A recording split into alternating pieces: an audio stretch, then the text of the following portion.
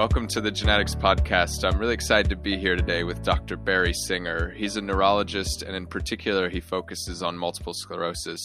Dr. Singer is the founder of the MS Center for Innovations in Care in St. Louis, Missouri, which is one of the largest comprehensive MS centers in the Midwest of the U.S. Their center was a research site in the first FDA-approved oral treatment for MS, and also the first site in the region to begin trials on repair in MS, which is often called remyelination. Okay, so normally the intro would stop here, but unlike most neurologists, Dr. Singer also has a very successful and much-loved podcast called MS Living Well.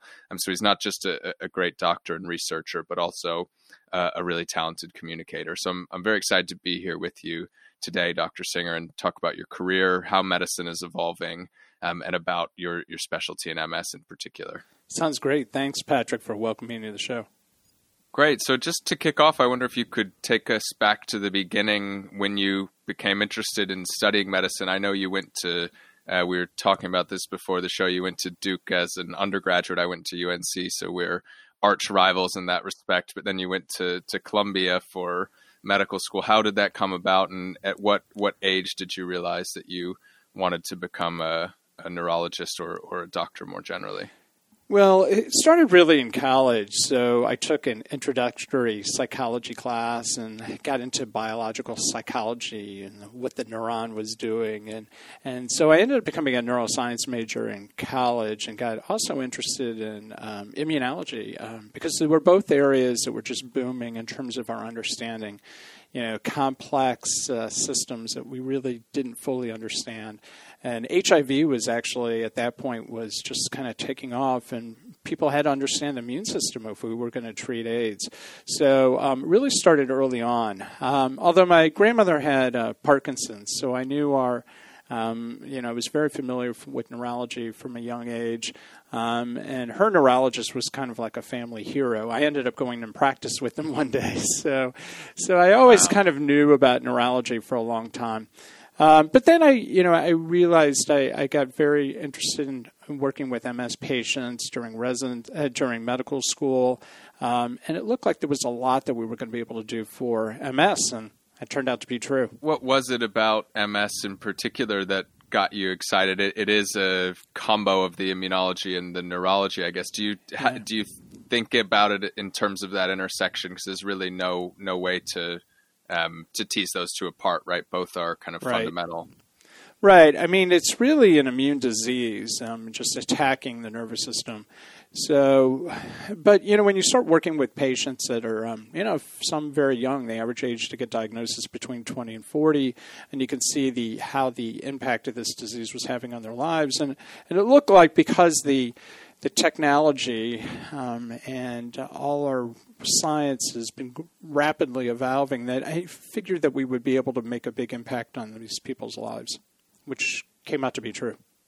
Yeah, what was it when you were first getting started that you were most excited about, and what has come to fruition, and then where are we now? So when I did my fellowship, I was at the National Institutes of Health, and one of the things we saw is people with MS have these active areas of inflammation, active spots in their brain that you can see that light up with contrast. So when you put contrast in a vein, active areas of inflammation light up. And some people with MS had a lot of activity, and we found that we could start an intervention. The first treatment approved for MS was interferon, and you add interferon on, and you can see dramatic reduction within a month of this active inflammation going on in the brain. And that ended up becoming a protocol for a whole generation, multiple generations of medications that shut down active inflammation. Some of our first agents that came on the market prevented about 80% of the new spots from forming on the brain, or lesions we call them. But now we have new generations that are 98% better than that. So we have come very, very far in our ability to shut down the immune system so that we can prevent inflammation in the brain. And what this does is individuals with MS have relapses. 85% of people start out with what we call relapsing remitting disease. So they'll have a symptom, let's say numbness in their legs that ascends up to their torso. That might go on for a few months and then get better. Or they might lose vision out of one eye. So many of these medications prevent these new attacks from happening. So they prevent these acute bouts of neurologic symptoms. The biggest concern over time is some people transition in more progressive disease where they start to get weaker and weaker and their balance off. And some people, it's 10 years later, some 20 years later. So what we're trying to do is prevent people from going into the progressive phase of the disease. How challenging is that to do, and how many people, maybe for those who don't know as much about MS, how many people are affected by it, and then how many people are affected by the progressive forms of the disease that sound like are the hardest to control? So there was a recent, the National MS Society went back and looked at medical records. So they did a survey of people with both like Medicare and Medicaid as well as private insurance. And realize that when you pull the numbers together, probably over 900,000 people in the United States are living with MS. Globally, it seems to be about 2.5 million. But if there's 900,000 people in the United States, there's probably a lot more globally. Right. And so those numbers just changed. For a long time, it was considered 400,000 in the United States. So this new survey really amped up the number of patients people living out there with MS that we think. Now, some old studies have shown without treatment, 90% of patients will go on to progressive MS over 40 years without treatment. What we're seeing is those numbers have come down. So in the modern era, we're seeing it's more like 60%. And now that we have a lot of highly effective drugs, we see if we intervene early with these highly effective medications that we can even reduce that further. So each generation, and you can see people, unfortunately I treat generations, so sometimes it's a parent and now their child's diagnosed. It's a small risk, but it is a risk. And we see early intervention in the younger generation end up doing much better. Actually, it's maybe a good segue into some of the genetics of the condition. It's certainly a condition that has a genetic component, although it's in no way simple. I wonder if you could talk a little bit about how the understanding of genetics and inheritance within families, what we know today, and how that's evolved over the 20, 25 years that you've been practicing. Yeah, I mean, the incidence hasn't really changed, like how it goes through families. But generally what happens is if a mother has MS, the risk to a daughter is about 3 to 5%, depending on which study that you look at. And a son, even less, 1 to 3%. So the vast majority of people with MS don't have to really worry about that if they want to conceive, and many of our patients do go on to have families. It shouldn't be a deterrent. It's not a strongly genetic disease.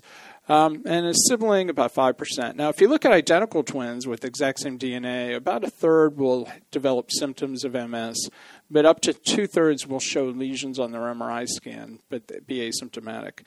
So even having the exact same DNA is not 100% for MS. So there are some environmental triggers as well, since it's not all genetic. So one is low vitamin D, and so we find that low vitamin D levels are a trigger for MS.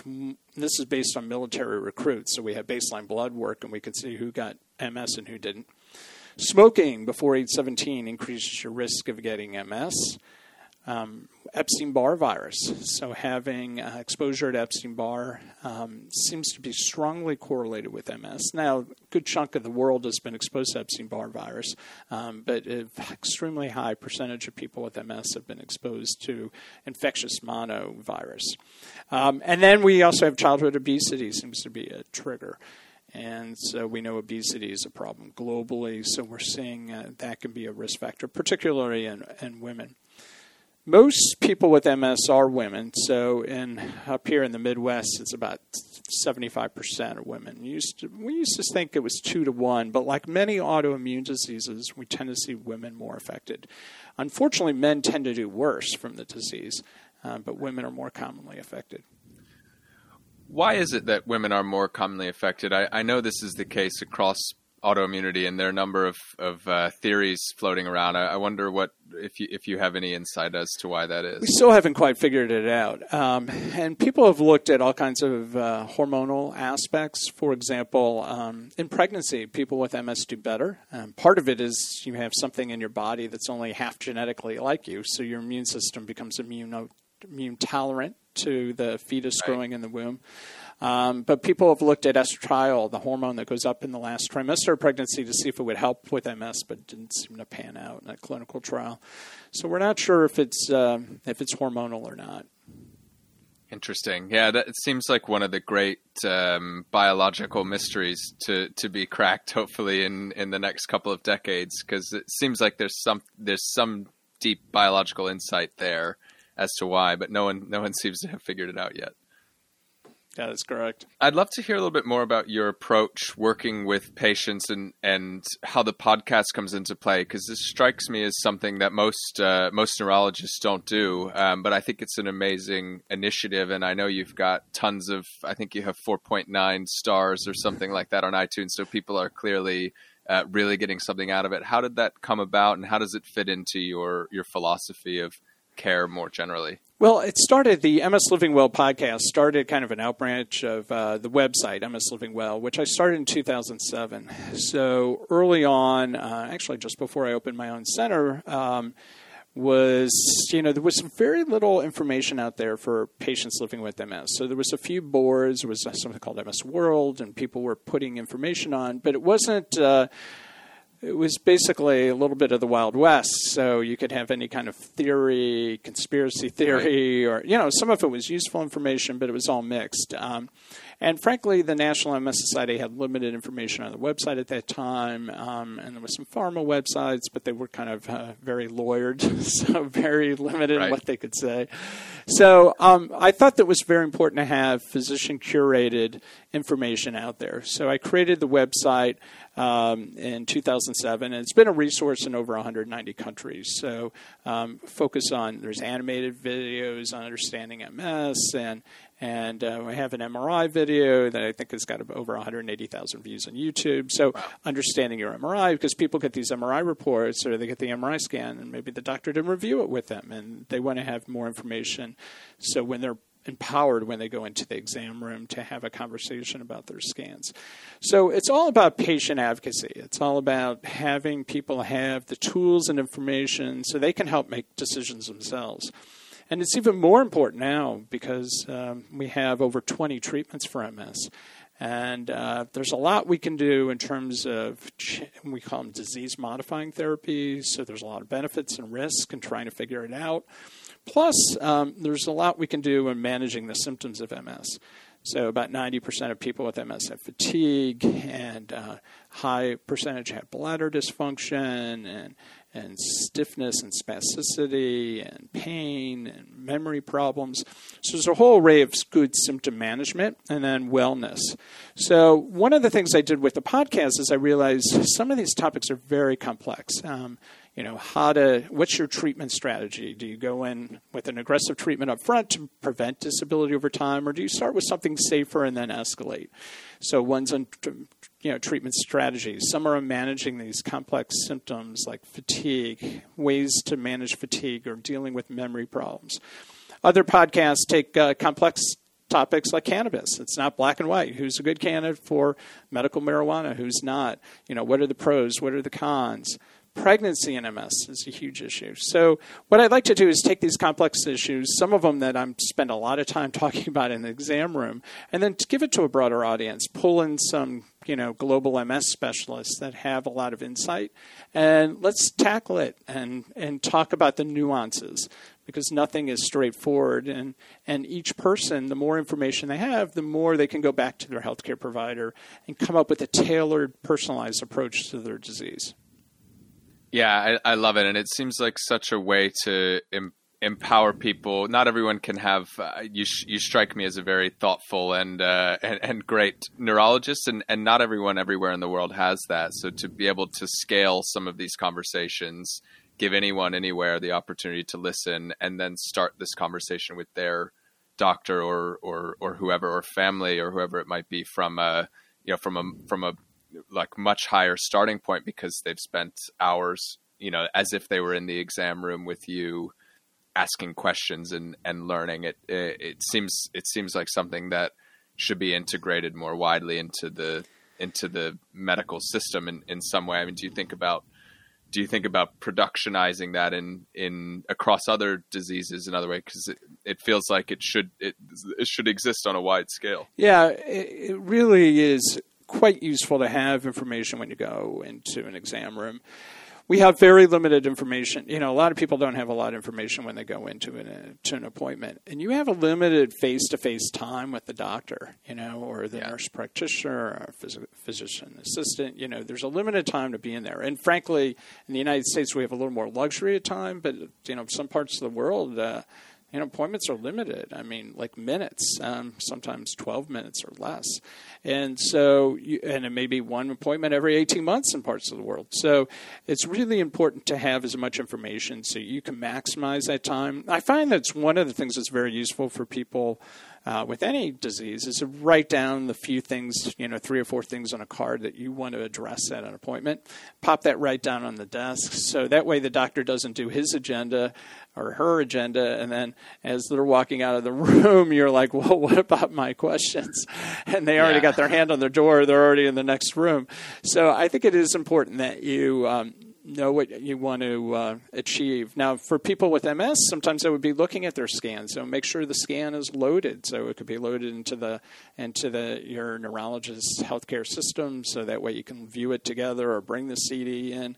But really, and be on time, be prepared, bring someone with you. So if you can, with COVID, it's a little trickier, but bring someone with you that can be another set of years, so that way when you leave your appointment, you make sure that you understand the game plan and you're on board with it. Yeah, one of the earliest guests on the podcast was Eric Topol, who's a very, very famous medical doctor in the U.S., and he painted this amazing picture of the doctor-patient relationship in the future, where technology takes care of a lot of these points. Things are ready, notes are taken automatically through, voice recordings, and you can really focus on that relationship. And I think the upfront education is a big part of that as well. So people feel like they're coming in really understanding what the options are. Yeah, actually, I talk into a microphone then it types for me, so I can look directly in the eyes and we can have a conversation. So I'm not sitting there typing during conversations. I'm actually. Oh, so you do that already? Yeah, and it goes voice to text immediately, and it's pretty darn accurate. So I can be looking at someone and kind of repeating some of the things that they're telling me to make sure that I'm capturing that correctly. And then we look at the scans together. But it is we have a lot of complex issues when we're trying to figure out a personalized approach to treatment. So, we really have to look at, what is the disease? How aggressive is the disease? Do they have, I saw a new patient yesterday, do you have a lot of lesions in their brain? You're a higher risk for disability. Do you have spinal cord disease? Are we going to be more aggressive? What do you do for, so what's the prognosis of the disease of the individual? Do they have a lot of relapses? Do they poor recovery from the first relapse is a bad sign. And then we look at their, so we got their disease, then we have to look at who that person is. So older patients, their immune system is not quite as competent, so we call it immunosenescence. So as you age, your immune system isn't as robust and you're more at risk for serious infections, COVID, so we're worried about malignancies. So older patients, we may not want to take as aggressive immunologic suppression. We don't want immunosuppression, more immunomodulation for those older patients. And then, but younger patients with very active inflammatory disease, we may want to be more aggressive. Are you planning to have a baby in the next year or two? What do you do for a living? So we look at the individual. Are you someone that it needs to travel? Can you take a medication regularly?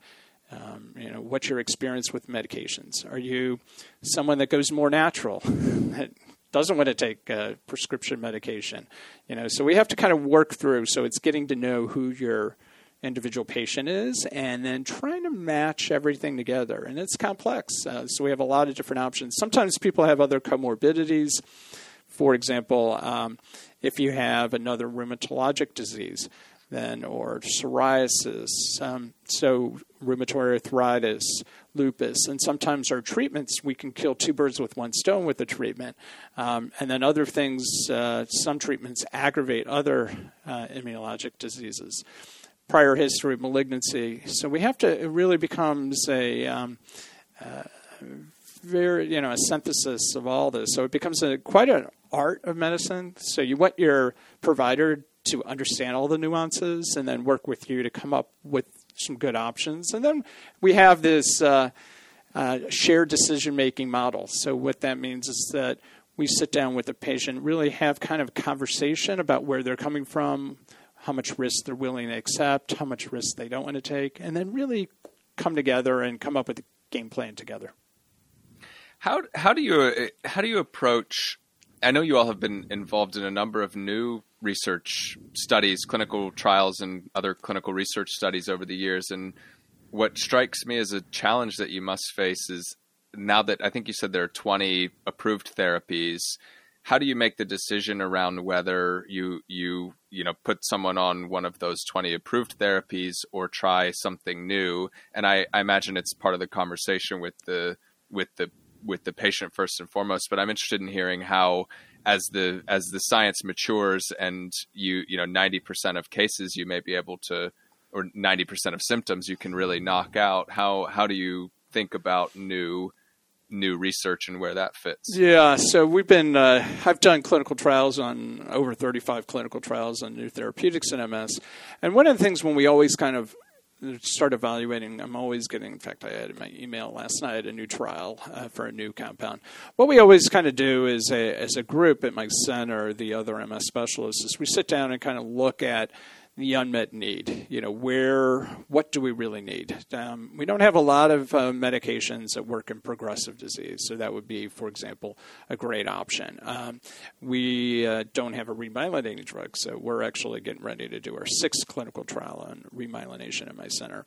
So, can we repair or restore function in people living with MS? So we really look at, and we have a medication, for spasticity we're going to be studying, which is symptom of stiffness. So we really try to pick out what we really need. Now, back in the day, you could run placebo-controlled trials, and so you would put people maybe a third or half of the people on placebo and half on drug, but not in this day and era. So when we did a lot of the original oral clinical medications, we have like 7 orals on the market now, but a decade ago we had none.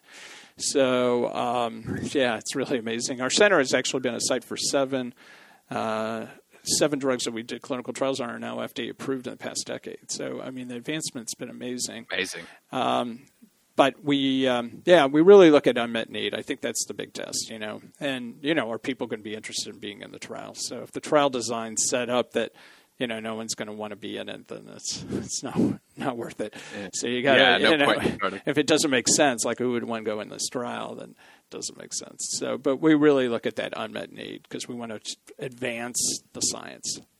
I imagine they probably approach you all at early points in the process because you can provide that feedback of will people want to take part in this? Does the potential reward match with them having to potentially come off a therapy that they're on, or is there unmet need?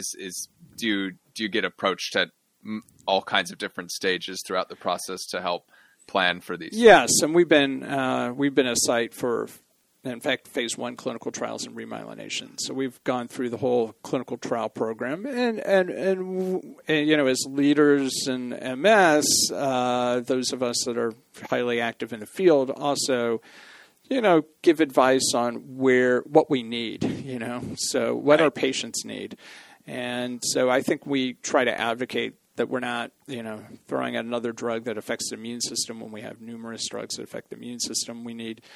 So I think that what we're seeing in the field is we're developing new therapeutics, and frankly, as some of the drugs go generic, it in a way also helps propel pharmaceutical companies to move on to the next generation compounds as well. So the synergy has been great for patients. I think I trained at the NIH. Government funding is extremely important to advance the basic science, which is going to help lead the way to new therapeutics. At NIH is doing some great imaging studies on looking at myelin repair because we need ways that we can evaluate compounds quickly. So there's some exciting aspects of that. And but then it's really a partnership with pharmaceutical companies that allows all these new compounds to come forward. I'd love to talk more about remyelination in particular, because this seems like an exciting new area and something that you all are involved in. Maybe you could tell us a little bit about what that is, where we're at today, and potential for the future. Sure. So neurons, so we have neurons, or the nerve cells. Some of them are like in your surface of your head, in your gray matter, and then they have your brain, and then they extend all the way down to your spinal cord. So some are quite long, and they're coated. The long part of the neuron is coated with something called myelin, and there's cells that make myelin, and the cells in the brain and spinal cord that make myelin are called oligos, and these are long names, oligodendrocytes. So these oligos wrap themselves around and around the nerve cells and create like an insulation around the neuron. And it also supports the neuron. That part of the neuron is called the axon. So myelin protects the nerves, also supports it, and also allows electrical signal to go down the nerve very rapidly. With MS, the immune system attacks that myelin. So it kind of destroys segments of the myelin. And if it's severe enough, it'll actually go right through the nerve itself. So the idea is to try to restore myelin to protect that neuron, not only in the short term, but it also may prevent progressive disease by, over time, those neurons can die if they start to lose myelin. So we want to try to repair that. Now, the exciting thing is in the brain and spinal cord of everyone, 5 to 8% of the cells are immature oligos. So there's these immature cells sitting there not doing anything. So the idea is, how do you turn those on to create new myelin? And we find that there's some inhibitory factors. One of them has been this factor called LINGO that prevents remyelination. So there's an antibody that's been in clinical trial that takes out LINGO. So get rid of the factor that's preventing remyelination. But there's ways to try to recruit those cells into the lesions or plaques of MS, and then try to turn them on and have them mature and turn myelin-making cells. So most of the therapeutics have worked in animal models robustly to create new myelin. So if you give these antibodies or compounds, they work great. One of the novel approaches that has been looked at is these micropillars. And so you create little pillars, and you have one oligoprogenitor cell on each one, and then you can add a numerous, this has been done out at UCSF with Ari Green, that you put numerous compounds on top of these micropillars. It's like an upside-down cone, and with one little cell on it, and you put you can do hundreds of these on a plate, and then you add a bunch of different compounds, and you see which ones make new myelin. So one of them was clemastine, which is an antihistamine that seemed to work. And then they were able to then take clemastine in a clinical trial and look at it to repair optic nerves in people that had inflammation in their optic nerve in the setting of MS. So there's some cool ways that you can advance the science. So we're looking at all kinds of new compounds, both antibodies and oral compounds, that may improve remyelination. Sounds like the one that you just mentioned is like a repurposed compound. Yeah. Is it? So it's already known to be safe and used in some other context, and this massively parallel upside-down cone screen, someone figured out that it has another use, basically. And then are there new ones as well? So the antibodies you mentioned earlier, are some of those new and created specifically for this purpose? Yeah, so there's different approaches. Another one's zebrafish, because you can actually see they're translucent, and you can see glowing myelin on zebrafish. So there's different models that you can do, but the idea is, how do you rapidly screen compounds, and then how do you rapidly screen in patients? So that's what we're working on, imaging techniques and trying to advance the science. And it's really trying to, and it's a developing field, but I think a critical field. And I always look at it as a moon project, not a Mars project. So I think remyelination is doable. The question is, how much function are we going to be able to restore? Is it just going to prevent progression? Are we really going to, obviously I have people that are in wheelchairs, or they may have 3 limbs that are extremely weak and need assistance, and, Clearly, we'd all love a miracle and be able to restore function in people with severe disability from this disease. Many of them were before the era where we had all these great therapeutics. Absolutely. So the real promise here is to not just halt progression, but to hopefully reverse it, If possible. If possible. But have any of them made it all the way through and received FDA authorization? What's the furthest along? No. So everything's we're at the phase 2 trial level. So that's kind of that's where we are right now. But it's exciting. We just had our global MS meeting, and more research was presented. It's called ACTRIMS. It was virtual this year. But in past years, I'm sometimes on remyelination sessions. There's about 40 of us in there, and now there's like hundreds of people in the room that are interested in this topic. But there's a lot of exciting different approaches to MS, and it's going to be great for the next generation that gets diagnosed with this disease, that they'll live a much better life. Absolutely. You've mentioned it a few times, but I think it would be good to talk about COVID and how that has affected the patients that you work with, as well as the way you do your job more generally. What has been the biggest set of impacts for you from this very, very strange last 8 or 10 months? Yeah, the delivering care has definitely been the biggest change. When COVID hit in March in the United States, kind of mid-March, we went virtual very quickly. We didn't know what the impact of these disease-modifying therapies. MS itself doesn't make you more susceptible, but we were concerned about the drugs that we're giving people to suppress their immune system to prevent the immune attack on the nervous system. And so most people did, so we went virtual, so it was 10 weeks of straight telemedicine. And now we're about half and half since that time. So I see half a day of patients in the office and then half virtual, and we kind of split it up with our providers. So we're not too many people floating around the office at the same time. And that's worked out. I mean, some people feel much more comfortable being remote. And so you have to learn a new skill.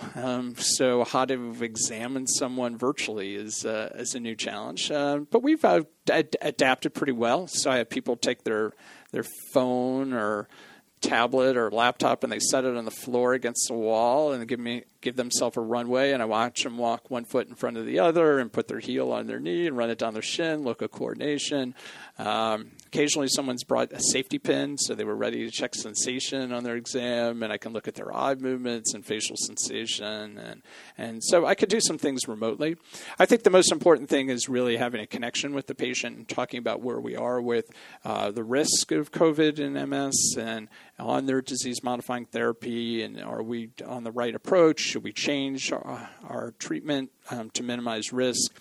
Some of our patients are in skilled nursing facilities with advanced disability or more high risk, and then we have to kind of think, if they're on a high-risk medication, is that appropriate? Do we want to go forward with that, or should we shake things up? So I think for a lot of people, I have a lot of anxiety, and so that ability to really talk individually with each person, have that face-to-face contact, I think is very reassuring. And we talk about the global data. So the global data base is some data was actually just presented. And so we have, in North America, there's over 900 people with MS that have gotten COVID. And for the vast majority of people have done well. The approximately 5% of people, unfortunately, have died from COVID and MS, and they tend to be people in their mid-60s and older with advanced disabilities, so wheelchairs, bed-bound, with actually 2/3 were not on treatment. And they tend at 90% of people have a lot of other medical problems. So, like diabetes and hypertension. So we really, we want to think, be very careful with patients that fall into that category, how safe are we protecting them. And then I also have a lot of patients that are frontline workers. So I got nurses and ERs and I got people working in ICUs. I saw a police officer yesterday. So we have EMS folks. So, we really think about, what are their exposure risks and how can we minimize those risks. Fortunately, my first responders have done quite well. Yeah, no, it is. I think probably from the very beginning, you had to really weigh up the different risks, the medication that is dampening the immune system that might cause, slightly higher risk from COVID, but the knock-on effect of what that would do from the immediate, perspective of the patient and slowing down progression. So you probably had a number of roundtables with other experts to try to get your heads around what was the right thing to do. And every case is different, right? So you need to contextualize it based on each individual. Yeah. It's interesting when this kind of broke. It was actually on March 15th. I was at home Sunday morning, kind of a little freaking out about, we have over 4,000 patients at our center and just worrying about this whole pandemic, COVID coming. And I actually put a tweet out and I said, has anybody seen COVID in MS patients? Because nothing was reported at that point. And I sent it out to some of my colleagues in Europe. And it was interesting. Then all of a sudden, in Italy and Spain, people started sharing their experience on Twitter. And it really took off that day. And someone asked me to hashtag it. So I called it hashtag MSCovid-19.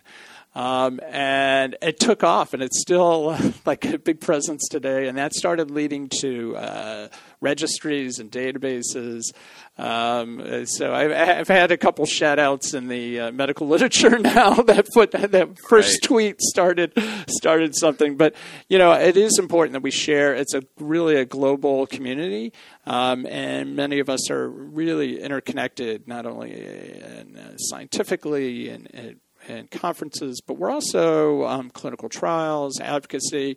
So it's a really small global community, and I think we have each other's backs. So I think everyone was very interested in sharing those experiences. And there's a Multiple Sclerosis International Federation who's also collecting all the regional and countrywide databases to pull them together. So then we know, and some data has been presented, some drugs are higher risk. Now we know that some drugs are lower risk. Interestingly, the first drug that got approved for MS is interferon. And interferon is interferon beta 1A is a compound that our immune cells make to fight viruses. So it has some antiviral properties. And we're finding actually a lower risk of getting COVID if you're on this compound. It's an old traditional drug which requires self-injections, which isn't ideal, but it's been around for a long time. And so we're finding lower risk. And now the World Health Organization is actually using it in one arm of a clinical trial for COVID. So, so it's interesting. So it's reassuring for those patients that are on the compound. So this data becomes very useful. And the drugs that are a little more higher risk, then we have a conversation on how are they protecting themselves.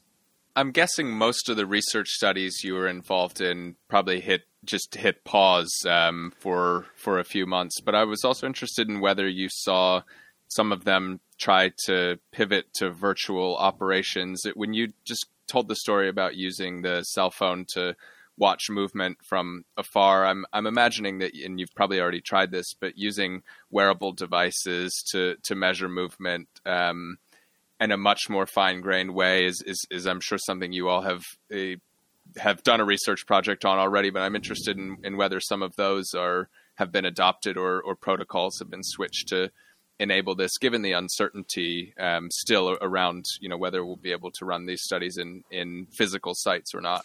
Yeah, we are doing, we are doing a clinical trial right now. It's called MSPT, and it's basically looking at all those kind of digital sensors, digital analysis, including cognitive and physical ability. So we are doing a clinical trial right now on that.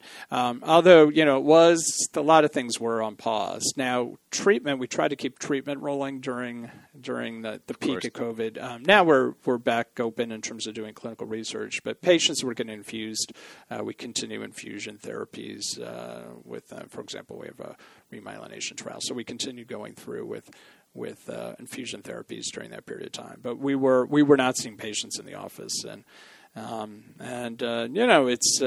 it's still so far everything's gone fairly well. But we've had patients. We're actually seeing an uprise here in Missouri and Illinois, so we're seeing kind of an uptick in COVID recently. So we've had much more cases in just the past 8 weeks than we've had all along.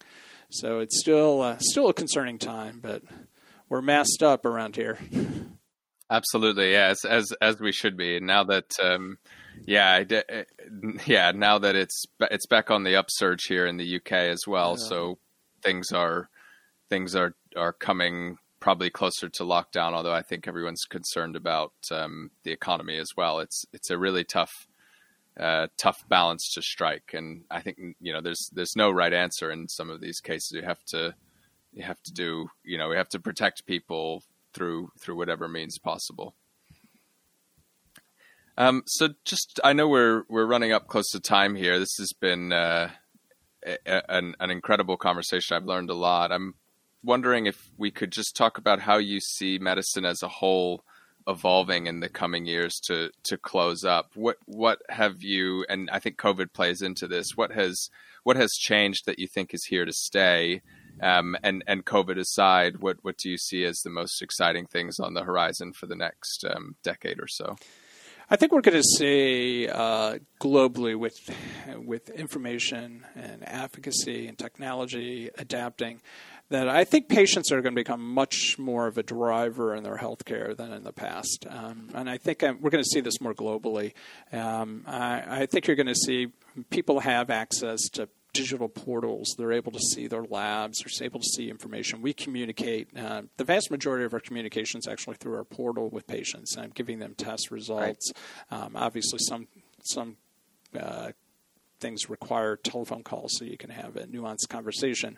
But I think it's, we're going to see more global advocacy. I think more patients not settling for whatever care they can get, but getting really the specialized care that they need. And as the world gets more complex, the role of specialists, I think, are going to become important and more important. I think also because the world is becoming more interconnected, we can now do, in the United States, telemedicine was not reimbursed. So I'm hoping as we go forward, we're going to be able to maintain this so that way we can communicate with patients. We see a dichotomy in care. People in rural America, for example, in rural areas in the United States, sometimes don't have access. They may have a general neurologist who really does not have the depth of background to help make these complex decisions around treatment choices. And so to be able to maybe see that person, once 6 months and then see me virtually, or see me come drive and see me once a year and then do a virtual appointment, that could be really expanding care for some of those patients that don't have access. And some people don't have access just because of the level of disability, and they just feel like they can't get in to see that specialist. And then the advancements in science are just, it's just amazing. MRI, we used to have, you look at MRIs from 10 years ago, and they were terrible. They couldn't image the spinal cord. And now we went from a 1.5 closed Tesla magnet to a 3 Tesla, and it's just amazing how much more you can see. And now there's a 7 Tesla magnet just approved. So, wow. I mean, the ability to image the nervous system is amazing, and just so much more in terms of technology and therapeutics is just really exciting to see. And the bottom line is about improving quality of life. And when we think about people with MS, if you get significant physical or cognitive disability, you're not able to continue doing what you're doing. And I've had teachers that have come, I can think of a teacher that came in my office who, was in tears because she couldn't teach. It's what she loved to do. And because of disability, it's robbed that of her, of her passion, what she loves to do. And so the ability to control the disease, to allow people to do what they want to do, it also affects them economically, the ability to support your family, the ability for your children to have opportunity because you're not financially restricted. Is a huge impact not only in that generation but future generations. And our ability to treat the symptoms of the disease so that people's quality of life goes up is very important. So I think these advances are going to have, just a huge impact on that individual, but the individual's family. And so it's exciting to see the advancement. Some of us are on Twitter. We have this thing called #MakingMSBoring, and that is really what it's all about. We're trying to make this disease as boring as possible, that I can talk about their family, their kids, and their planned trips after COVID, and not talk about the disease and what it's taking away. I love that. That's so great. What a great vision. Well, thank you so much. If people want to follow you, I know on Twitter you're Dr. Barry Singer. Your website is mslivingwell.org. Is there anywhere else you want to point people to? Yeah, and then the podcast, which is on Spotify, Apple Podcasts, different podcast apps. And there's a link in the blog section on MS Living Well to the podcast. And yeah, we'll put links in the show notes to all of those as well. Well, Patrick, I appreciate the opportunity. Of course. No, thank you so much. It was amazing to have you on the podcast, and really appreciate you taking the time.